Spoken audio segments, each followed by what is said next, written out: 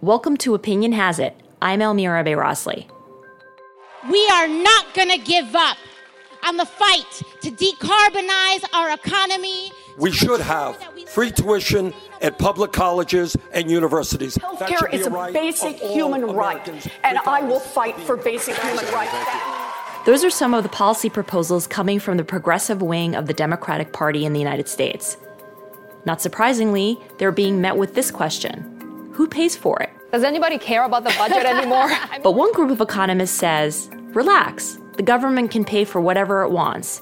Increase the deficit, and everything will be fine. An unconventional economic theory is gaining some traction thanks to the policy teams of Alexandria Ocasio-Cortez and Bernie Sanders. It's called Modern Monetary Theory, MMT. Now, stay with me for this one. MMT suggests that governments don't have to worry about debt because they print their own money. If we need to spend more money on government programs, we print more. But too much money in the economy could result in inflation.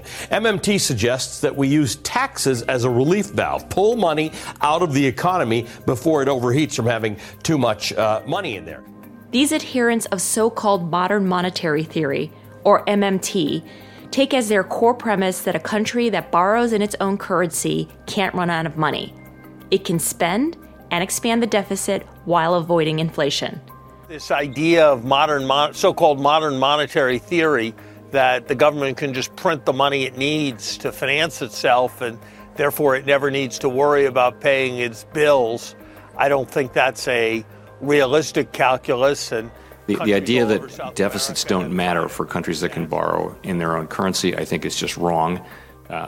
For today's episode, we're in Stony Brook, Long Island, to speak with the leading proponent of MMT. Come on in. Hello, Hi. How are you? I'm fine, how are you? Good. Good. I'm Elmira. Elmira, nice to meet you. Stephanie Kelton is a professor of economics at Stony Brook University who served as an economic advisor to Bernie Sanders during his 2016 presidential bid. Stephanie, you are one of the most high-profile proponents of MMT, but I read that that wasn't always the case. What changed your mind about modern monetary theory? Well, so when I first came to the kind of core ideas, it wasn't called modern monetary theory yet. There was a guy named Warren Mosler who had written a little book that he called Soft Currency Economics. And he called it soft currency economics so that it would be distinguished from hard currencies, right? Gold standard. So Warren was writing about how modern fiat currencies work. And I started hearing things like, the government spends its currency into existence and doesn't rely on taxes in order to fund itself. And I went, wait, what? I'd been a graduate student at Cambridge University. I'd never had a professor say such a thing before. We were trained to understand government as basically a big household subject to similar, budgetary constraints. And so I started to hear some of these things, and my initial impulse was, well, that's not right. That's got to be wrong. It sounded crazy to me. So Randy actually is the one who challenged me. Who's Randy? Randy Wray, who is at the Levy Economics Institute and Bard College. And I had read some of Warren's work, and I said, but it can't be right. And Randy's response was, if you think it's wrong, you should write it up. Right? You should lay out the argument and show where he's gone wrong. So I spent months reading Treasury manuals, Fed manuals, talking with public officials at Treasury and Fed, trying to understand how it all works operationally. And at the end of the day, I had this long, complicated narrative that took me to exactly the same place that Warren had arrived. Could you talk a little bit about what it is you found? Because you started out, you talked about how, just like in households, we spend only kind of what our budget is and within our means. And modern monetary theory really is into the belief that governments don't have the same constraints. Well, the main difference, and I think the way that we say it and the way that is most helpful for people to appreciate the main difference is to say the federal government issues the currency and the rest of us use the currency. So that distinction between being a currency issuer and a currency user makes it pretty straightforward that you've got a line in the sand. Uncle Sam's on one side of that line and everybody else is on the other side. So you and I as, individual families or households, we're currency users, but so are private businesses. And so is the state of Kansas or Detroit or Puerto Rico. The big distinction is that between the user and the issuer of the currency. So another way to look at this is rather than governments collecting taxes in order to spend on things like education or public hospitals, they spend first and then they manage the money supply through taxation? Well, they manage the effects of their spending through taxation. Yeah, so I've started using in public talks just to help audiences kind of have a simple mnemonic to help them kind of distinguish the way we think from the way that I think we ought to think about government finance. And the mnemonic I use is the TABS model versus the STAB model. So TABS, T-A-B-S, the TAB is taxes and borrowing. And if it's TABS, the taxes and borrowing come first, TAB, followed by S, TABS. So the idea that the government goes out and collects money by raising revenue through taxes, by borrowing any shortfall, and then once it has the money in hand, it can then spend, right? That the government is revenue constrained, just like a household. It's got to find the money, and then it's in a position to spend. I'm arguing MMT says we've got it backwards. We should flip that around. Put the S in front of the tabs. So before anyone can have the US dollar and be in a position to use it to pay taxes or to use it to buy treasuries, the government has to first spend those dollars into existence. They had to come from somewhere before anyone could have them. So the spending had to come first. Then the dollars are out there and available for people to either pay taxes or buy government securities. Is there ever a scenario under MMT where the government does raise taxes? Oh my goodness, yes. Oh heavens, yes. MMT is not a permission slip to spend willy-nilly. MMT does not say the government is the issuer of the currency, therefore, yeehaw, issue away, right? You just throw it out the windows, like drop it from helicopters. That is not MMT. MMT is about recognizing and respecting the real limits in our economy. And that's not what people normally talk about, right? So what we're saying is we are hewing to the wrong constraints, right? We have this idea that there's a revenue constraint, a budget constraint, and we get very timid when we convince ourselves that the budget constraint is binding so we can't do more. MMT says, no. It's not this arbitrary budget constraint that binds us. It's our real resource constraint. So what does that mean? It means that as long as there are resources in the economy available to be put to work, whether it's labor, unemployed labor, whether it's idle machinery, spare capacity in our factories, raw materials, if that stuff is available to us, then we can hire it, put it to work, and use it to serve the public good. That doesn't mean we don't have all the resources in the world. We don't have unlimited resources. So if we want to build hospitals and high-speed rail and make public colleges and universities tuition free and have more teachers and more doctors to care. We're going to do Medicare for all. We're going to do. You need a lot of real resource capacity to make good on that, right? So you have to take stock. You need to go, do I have the people? Can I train people in college to become nurses? Can I get the physician's assistants and the doctor? Do I have the hospital beds? Do I have the Band-Aids? Do I have the MRI machine? Like, I'm going to provide dental care, vision. I'm going to need optometrists. I'm going to need dentists. How do I make sure that I can stock my economy full of the real resources I need to deliver on all these things? And to the extent that those resources aren't available, you can't have those things. You can compete with the private sector for resources that they have if you need more people, but that can be inflationary. So you're asking, is there ever a case in MMT to raise taxes? The answer is absolutely yes. As resource constraints begin to bind, then spending additional money into the economy carries inflation risk, and you have to offset that, right? Otherwise, you're going to create problems. Who offsets that? Taxes are under the purview of Congress, so it would be a congressional decision. Look, the way we do it right now, I'll use an example, because you have a situation where, Nancy Pelosi and Chuck Schumer went to the White House. They said to the president, we want to come talk to you about infrastructure. And he said, okay, right, I want to talk about infrastructure too. So everybody got together. Trump said $2 trillion. Schumer and Pelosi said $2 trillion, good number. Everybody agreed, $2 trillion, we want to do it. Where did the problem come in? How are you going to pay for it? How are you going to pay for it?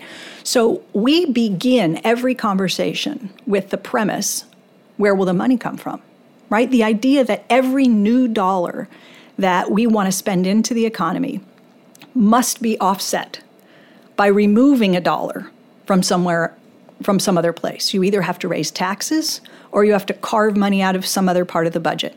Pay-go, the idea that it all has to be paid for, right? Fully offset. I think that's a terrible mistake. All the talks broke down immediately. We're not going to get infrastructure again. I come in and MMT comes in and says, wait a minute, what if we started the discussion differently? Instead of starting with the premise that we need to pull a dollar out of the economy for every dollar we would like to spend in, what if we started with the premise, I wonder what would happen if we just spent $2 trillion over, let's say, 4 years, $500 billion a year. Would that create problems in the economy? Ask that question first. Run the macro analysis. Try to decide if that's too much. Will it be inflationary? If it won't be inflationary, where is the case for the tax increase? We hit a number this last month that really got a lot of people's attention, $22 trillion in national debt. And we're adding to it. Your forecast for the budget deficit is we're going to hit $1 trillion a year soon? That's right. And by about 2022, we're going to hit that. To the degree that's a magic number, we're going to hit that number, and it'll stay above $1 trillion under current law. Now, let me ask what that means. A couple of years ago, the Tea Party said it means the ruination of America. Jay Powell was very strong this week in saying our fiscal house has to be put in order. But we don't see market interest rates move. So does it really matter that we have such large deficits? Well, I do think it matters. I do think it has an impact. So let's get into the details of how this modern monetary theory is implemented and what it actually looks like. And the concept that deficits are bad for an economy is something that we've been told for a long time. Can you talk about why that is not true under MMT? Well, they might be bad for an economy. And so I think that's a really important point that we put in the record, is to say MMT does not say all deficits are good deficits. Any size deficit is a great size deficit. So we're very careful here, okay? Every deficit is good for someone. I will say it that way. You know, a lot of people just don't think of it the way we do in MMT, which is to say, if the government spends $100 into the economy, but it only taxes 90 of those dollars back out, we label that government deficit. It gets recorded, it gets reported by CBO, put in the headlines, right? And the bigger the deficit, the scarier it appears to the public.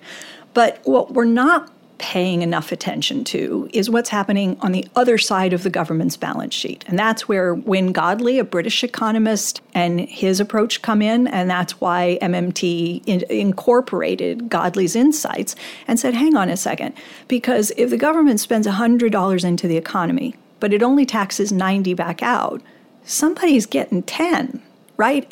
The government deficit is nothing more than a financial contribution. It's a dollar deposit being made in some other part of the economy. So for that reason, I'm saying every deficit is good for someone. Why? Because someone's getting financial assets as a byproduct of the government's deficit. We can ask questions about whether the deficit is excessive, and evidence of a deficit that's gotten too big would be inflation. Right? So there are limits. We can ask whether those deficits are being run to achieve things that are in the public interest, whether the spending itself is efficient or inefficient, whether the deficit is the result of tax cuts that have gone overwhelmingly to the people least in need of help. So widening income and wealth inequality could be a byproduct of expanding deficits. So it's not that all deficits are good deficits, but it is the case that all deficits are good for someone.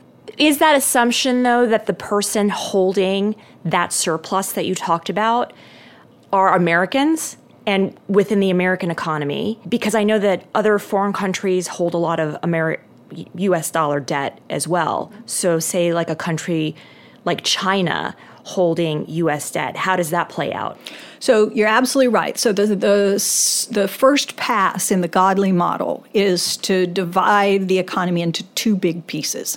One piece is Uncle Sam, let's call that government, and the other piece is everyone who's not Uncle Sam. And Godley just called that the non-government sector. That makes it easy. So if the government runs a deficit, the non-government sector holds the surplus, and it's an equal and opposite surplus. In other words, if their deficit is minus 10, then the non-government surplus is a plus 10, right? But you're correct. Part of the non-government bucket includes China and Japan and other trading partners. And so it's not just going to U.S. firms and U.S. families. Those dollars can find their way onto the balance sheets of others. So let's talk about, you mentioned China holding lots of U.S. Treasury. So how does China end up with $1 trillion in U.S. government securities? Okay, they had about twice that not so long ago, and now they're down to about half. And Japan holds roughly $1 trillion as well. So where do they get these U.S. Treasuries? And the answer is basically that China and Japan produce and sell more stuff to us than we produce and sell to them. In other words, we have trade deficits with these countries, and they have trade surpluses. And as a result of producing more stuff for us than we produce for them, they end up getting paid in U.S. dollars. So think of that as a checking account in the name of China that exists at the Federal Reserve, okay? Now, China can decide to hold on to those dollars, leave them in their checking account, and just continue churning out goods and services that come into our borders and are available to U.S. citizens and companies to buy.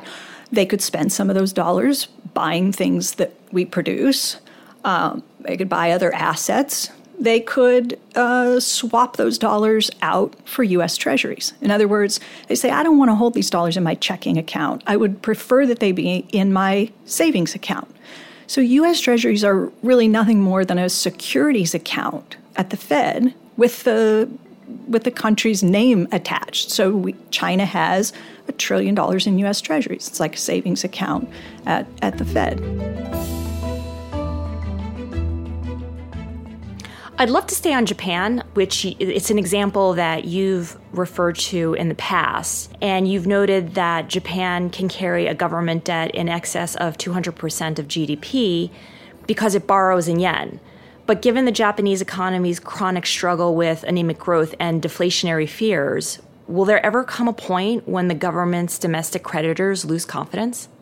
I don't think so, and I don't think it would matter if creditors lost confidence. And I think that one of the things the central bank has demonstrated, look, they've got almost half of the outstanding government bonds on their balance sheet already. In other words, the central bank has bought almost half of the outstanding JGBs, the Japanese government bonds.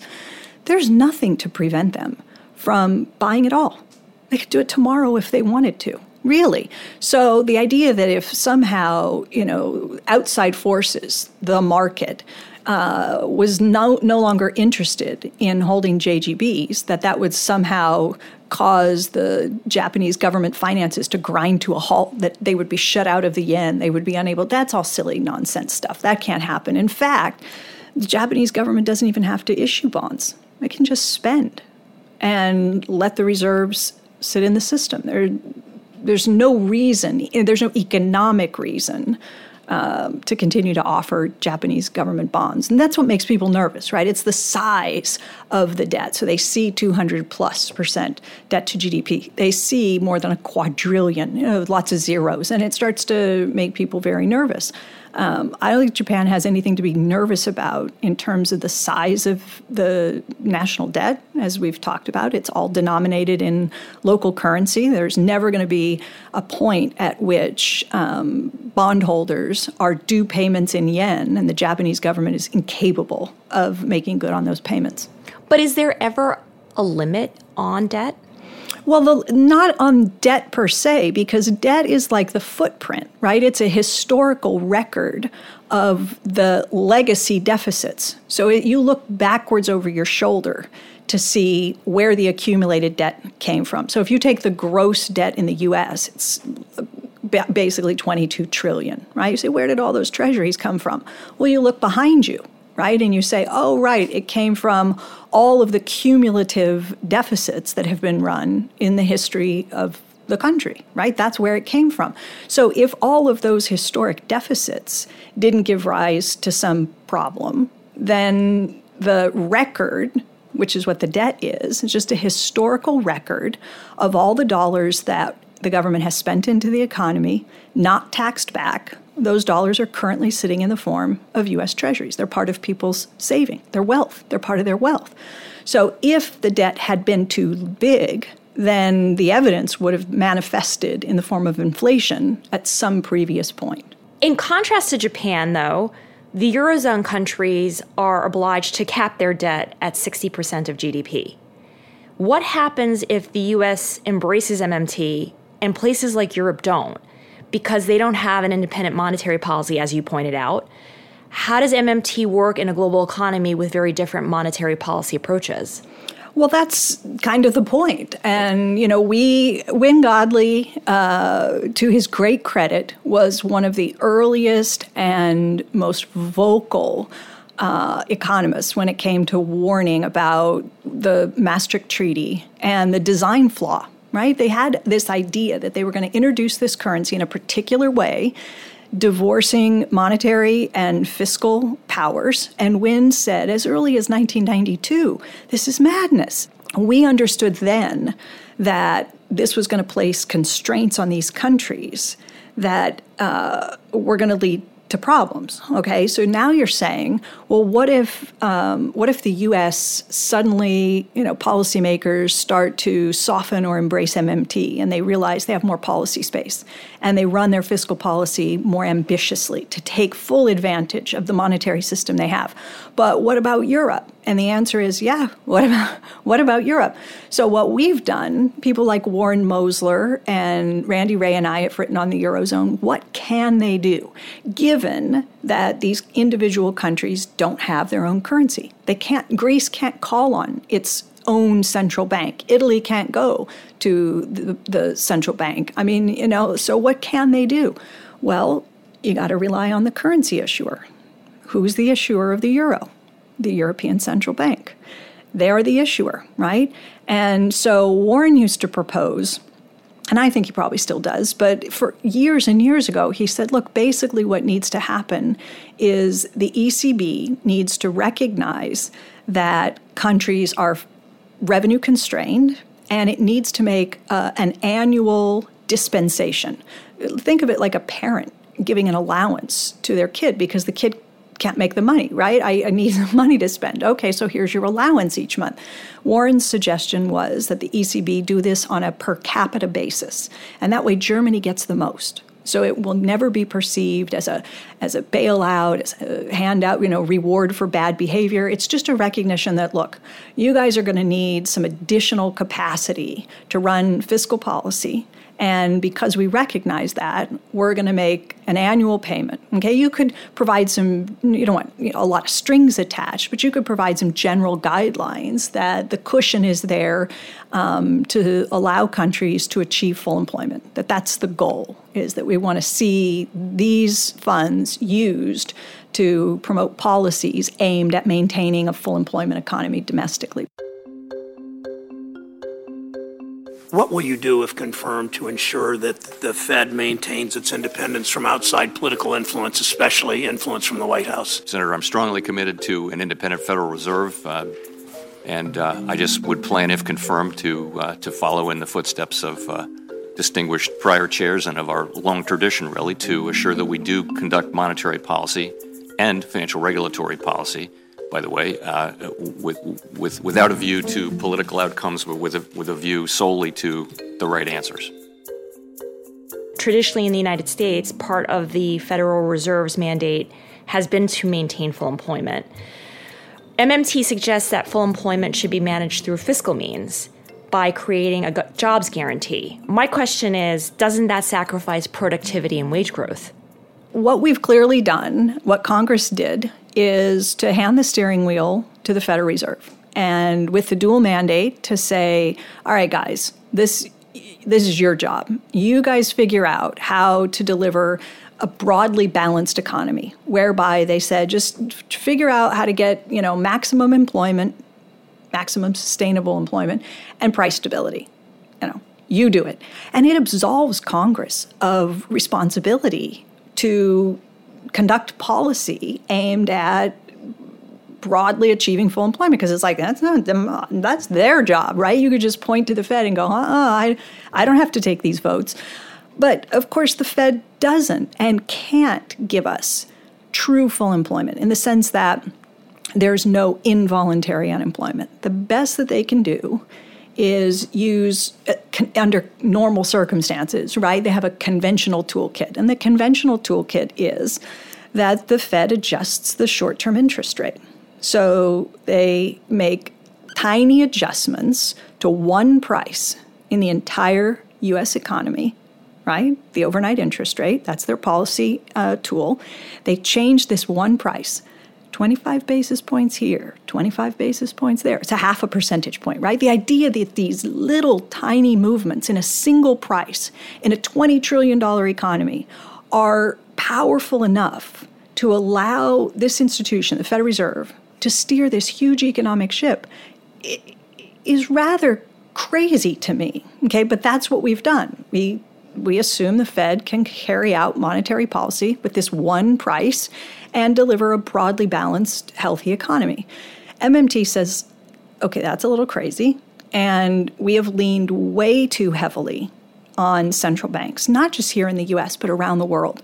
Look at what the Bank of Japan has been trying to do for 2 decades. Look at what the ECB has tried to do. You got countries running negative interest rate policy, doing 3 and 4 and rounds of quantitative easing, buying corporate bonds, buying stocks. I mean, it's just like, we've gone into this unconventional realm where central banks are essentially trying anything they can because we've put all of the burden on central banks to grow healthy economies, and they can't do it alone. And for the first time in my professional career, this year really, you're starting to hear central bankers say, we can't do this.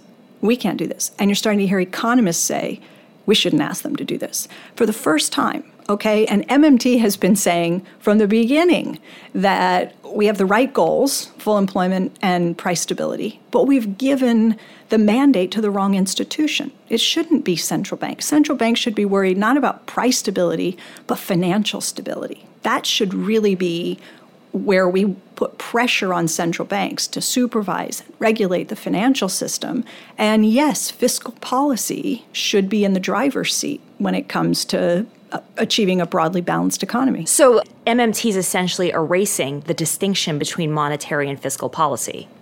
Well, it depends how you think about MMT, I guess. There are some people who would say MMT is saying we should pull the fiscal policy lever more strongly, but you could still argue, and people do, that the central bank will fight against that. So if Congress is trying to pass tax cuts and increase spending to boost the economy, but the Fed is fighting the stimulus by raising interest rates, you could tell that story within the MMT framing. MMT has argued that basically it would be better to have the central bank just set the interest rate at a rate very close to zero and leave it there, and stop with this,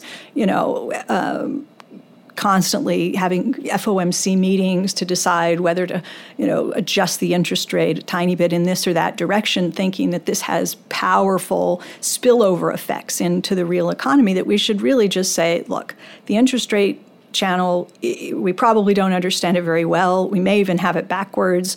It doesn't seem to work the way that theory tells us. Let's just anchor it at a low rate, leave it there, and then let the central bank focus on macroprudential regulation and financial stability and so forth. So they don't have to be in tension, in other words. The central bank can play a supportive role where their job is to clear all of the payments that have been authorized by Congress, right, as they do now, but to focus their efforts on maintaining a healthy financial system. The central bank's role, though, with interest rates is really to keep inflation in check. How are we preventing inflation from happening? Well, I think the world is preventing inflation from happening. Our institutions, the lack of strong unions, the fact that we're just not generating wage growth.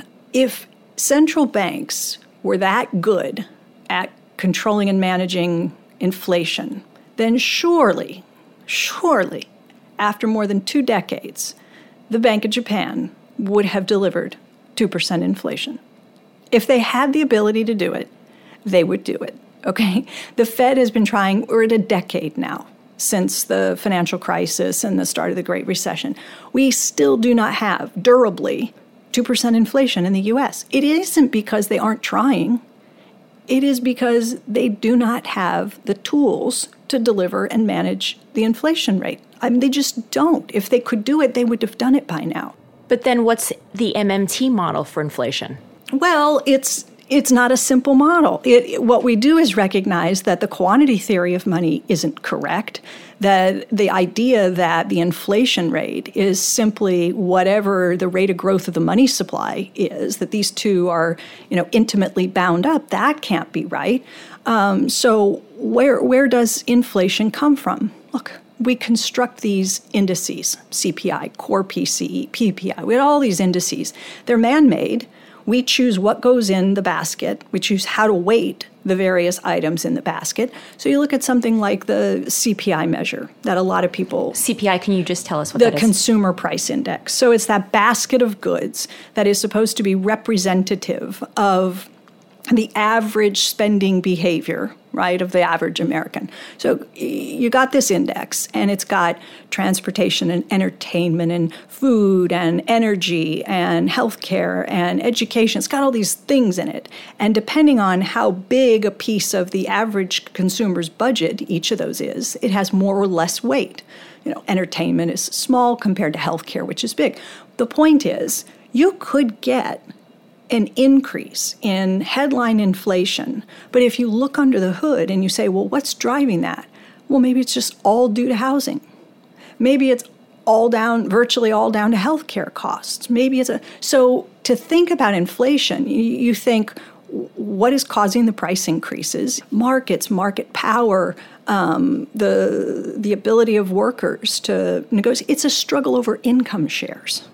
But then who would do it? I guess my question is, who would look out for those indicators if it's not the central bank looking out for it? What body looks out for potential inflation? Yeah, so what we do today is we use unemployment to fight inflation. The Fed tries to pick the right amount of unemployment, right? And they give it a fancy name called the NIRU, the non-accelerating inflationary rate of unemployment. You gotta love these acronyms. Oh man, or or just the natural rate, right? Because there's something natural about having millions of people who want to work locked out of the possibility of finding employment. So we just call it natural rate. So it's up to the central bank to say, how much unemployment do you think is the right amount of unemployment? When should we try to stop people from finding more jobs, right? So we use unemployment to fight inflation. And MMT says, surely there must be a better way, right? There must be a better way. And our solution has been to use employment to fight inflation. And so the idea of the federal job guarantee is that you can achieve full employment, true full employment, not fake full employment, but really have a job available to anyone who wants to work at a living wage. There is essentially a public option in the job market, federally funded, locally administered. Now you've achieved full employment, and you say, how is this better at fighting inflation than the current model, right, which holds hostage millions of people in the reserve army of the unemployed, as Marx put it, right?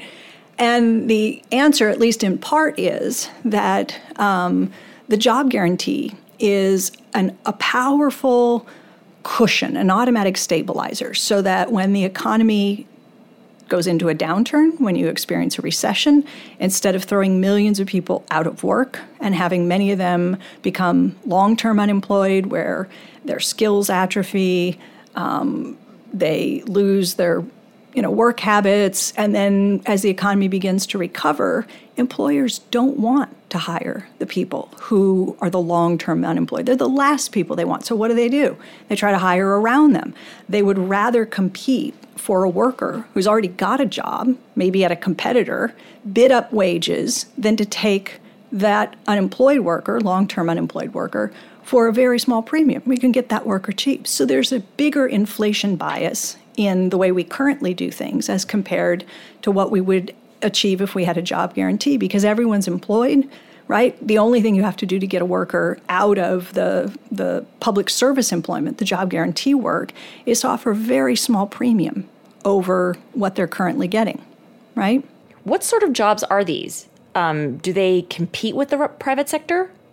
You don't want to compete with the private sector for delivering the same kind of thing. You're not going to put people to work making hamburgers and start competing with, McDonald's. I know that new chicken sandwich is like all the rage, but the goal would not be to hire a bunch of people and try to create a better tasting chicken sandwich.